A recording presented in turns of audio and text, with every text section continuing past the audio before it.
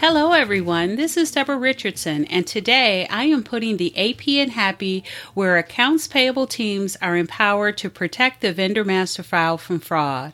This podcast will give a voice to accounts payable team members by talking about the growing reality of cyber attacks in their world and which vendor setup and vendor management techniques they can apply to protect the vendor master file from fraud. Visit the Vendor Process Training Center to enroll in your choice of 55 plus training sessions that will help you and your team avoid fraud, compliance fines, and bad vendor data. Or just sign up to get access to vendor process FAQs and to attend weekly drop-in live Q&A sessions. Visit training.deborahrrichardson.com today. The link will be in the show notes. Every now and again, I get questions that I think can really help more than just the person or the team that asked it, either because I get it over and over again or because it's a scenario that you may not get often within the vendor team, but when you do, it's a challenge. And subsidiaries plus the IRS Form W-9 fits this category. So if you want to hear how to handle, keep listening.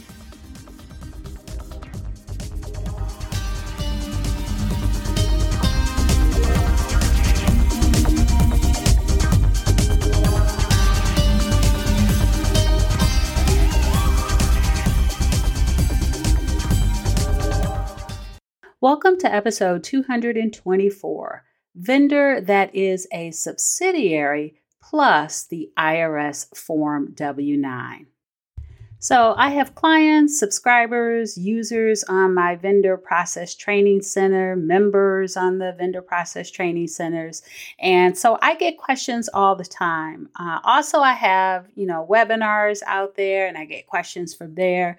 I do have what I call office hours. It's a drop-in live Q&A session every Friday from 12 to 2 Eastern. You don't have to be there the whole 2 hours, but I will be there the whole 2 hours. Like you can drop in, ask your question, and then go on about your day. And so all the users, clients, subscribers, members, they all have access to that. And I will put a link to that session in the show notes. If you'd like to sign up and create a free account, you can do that and then attend. In addition, though, to getting to join the free Q&A session, you'll also get a resource library with vendor validations, 1099, 1042, IRS information, along with vendor process frequently asked questions. And also this year, I opened up a free authentication session. So you are talking to your vendor or a fraudster. So sign up for that training if you are interested. But anyway, I have that Q&A session every Friday, but I know that everyone's very busy, especially the vendor and AP teams. So I also take questions via email at info@deborahrrichardson.com. And so I'll put that in the show notes as well. And so this one came in via email, and I want to talk about it because I think it is a challenge. You don't get it that often. I think in the question, they said that they received it maybe or have this issue maybe 2 or 3 times a year. So let me go ahead and just read it, and we will start there. So the question came in and it says, one of our biggest vendor challenges is we have a vendor who has changed the name of one of its existing subsidiaries. The entity's EIN didn't change as a result of the name change. The IRS has not recognized this name change, and if the vendor is saying, that the IRS isn't required to officially acknowledge the legal entity name change if the EIN doesn't change. This means that our 10 match is not verifying the EIN with the vendor's new name. This is the second or third time we have run into this issue and are now issuing paper checks to the original vendor name instead of changing banking info. Is there another way to verify that this name change and process against the original EIN to update information in our financial system? So again, a challenge, but I got to tell you, when I was a practitioner, I just, hated when a vendor or maybe even your internal team member, because sometimes they are worse than the vendors, will tell you what you need and what you don't need. So this vendor is basically saying that since the IRS doesn't require to officially acknowledge the legal entity name change if the EIN doesn't change, don't know where they got that from. But I just love the way that, they base what they do and what they don't do by telling you what the IRS requires. And so they're really telling you that you shouldn't require anything because the IRS doesn't. Keep in mind that my philosophy is we're not just doing this for the IRS. We're not just setting up vendors and making sure the information is valid to comply with the IRS. Better way to say it. We are also making sure the vendor is real, and getting a successful 10 match is one way to do that. Also to make sure that the vendor change is real and valid. And again, the IRS 10 match is one way to do that. So the name has changed, and when the person that requested or that asked this question goes to do the 10 match, it doesn't match.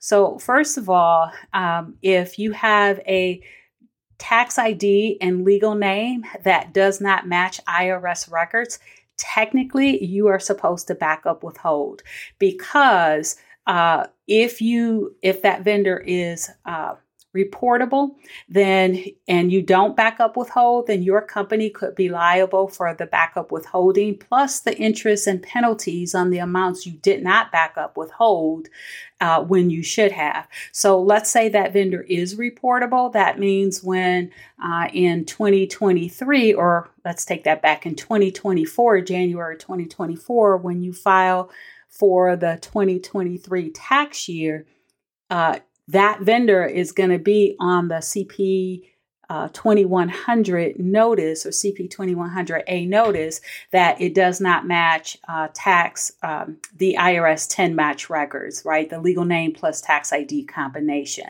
And that's going to throw you into the B notice process. So what I would have done with this one is I would have just put this vendor on hold. And I know that can be a little controversial. So I would take that on a case-by-case basis.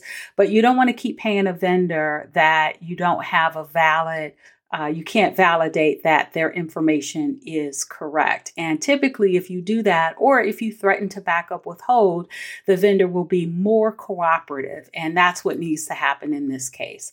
But what I responded with is I split the question because honestly, I am not clear on the whole subsidiary, right? It's a subsidiary, that's the vendor. If they are a subsidiary, does that mean that they are have a separate EIN and are separate from the parent company? Or does it mean that they are a disregarded entity and does not have a separate EIN, that they are, in effect, the parent company and just DBNA as the subsidiary? So I answered it both ways. And I don't know if it can be both ways. It just depends on the vendor. But I answered it both ways. So let's talk about the first way. So the first way is the subsidiary is a disregarded entity or DBA, meaning the parent company owns the EIN, they are the entity, and the invoices, because the subsidiary vendor is going to most likely have the invoices come in the subsidiary's name, then that is something that needs to be added to the vendor record. And so what I suggested is that they collect a new W-9, and the legal name on line 1 should stay the same, because the subsidiary is a disregarded entity. Now, on line 2, the disregarded entity / DBA on the W-9 should change to the new subsidiary name. And this way, you have support for updating the DBA on the vendor record. And again, the DBA should be updated if the invoices have changed to the new subsidiary name. And they probably did, which is why the vendor had to reach out, right? So you have to have the DBA name on there in order for those invoices to post, whether it's manual or they've got some type of electronic system.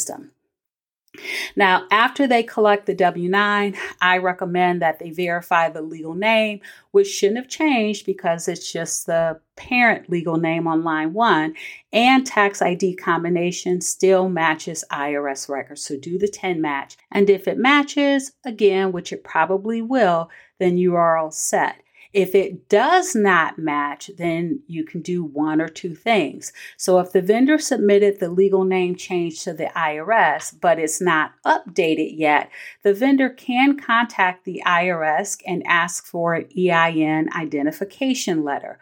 Once received, the vendor will submit it to you, and then you can save it as support for paying a vendor without a successful 10 match. And that letter that you will most likely receive is called a 147C letter, and that indicates what the IRS has on file for that vendor as far as a legal name and tax ID combination, which has not been updated to the IRS 10 match records.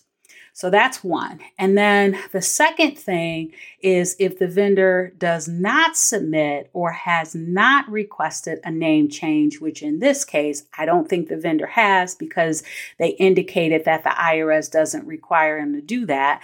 But if they haven't submitted or has not requested a name change, then withhold 24% from the next payment until you receive a valid legal name tax ID combination that matches IRS records.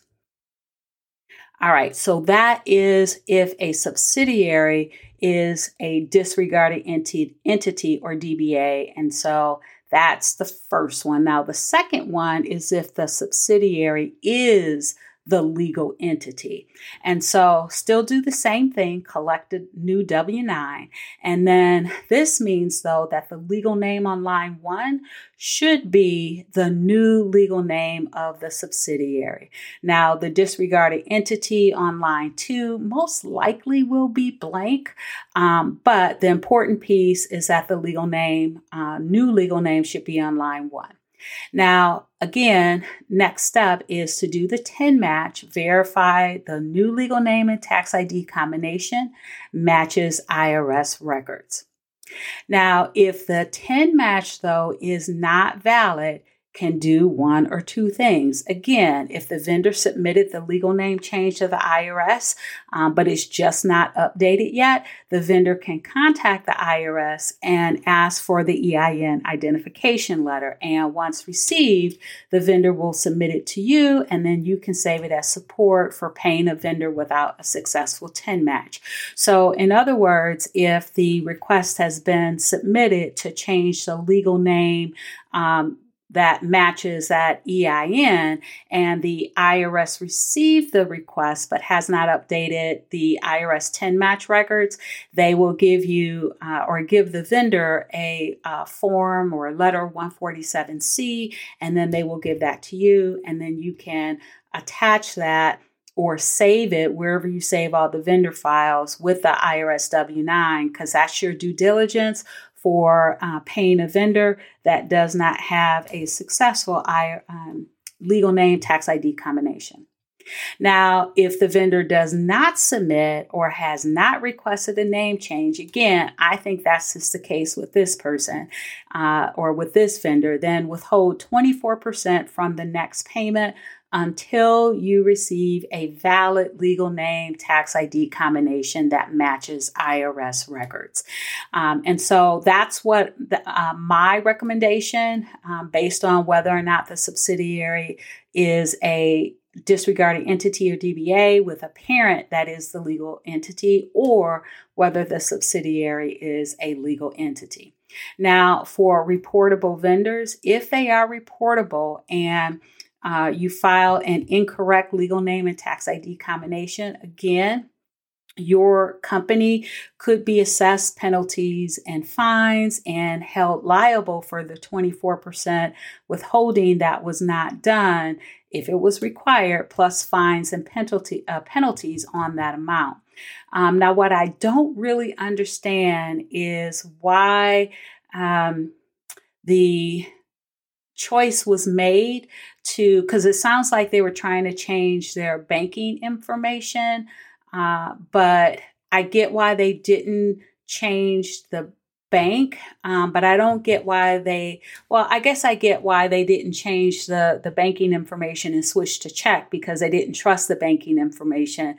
But also in this case, you don't really know who the legal entity is at this point, because you don't have a valid IRS 10 match. And so paying by check still puts you liable for any backup withholding that is not being done, because you don't have a legal name tax ID combination that matches IRS records.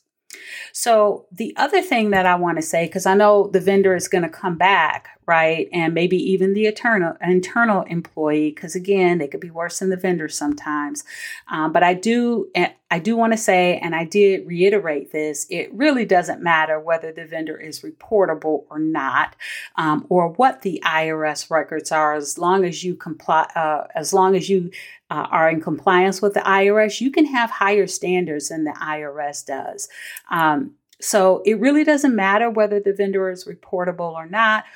You want to make sure your vendors are real. And the bottom line is the requirements to do business with your company for U.S. vendors is that they maintain a valid legal name and tax ID combination that matches IRS records. If not, they will have 24% withheld from all payments. No refunds from previously withheld amounts will be made once a valid legal name and tax ID combination is provided. And that's because those vendors will include the withheld amount on their tax returns. So put that in your vendor policy, have leadership sign off on it, and do not stray based on how vendors interpret the IRS rules and how even your internal team members interpret the IRS rules.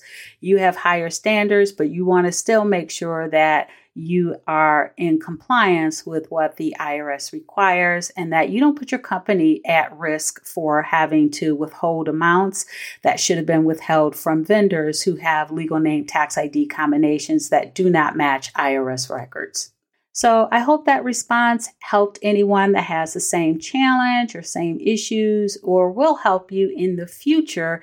Just make sure you kind of bookmark this episode so that if you do come across it, you can come right back to it and you can listen to the two options.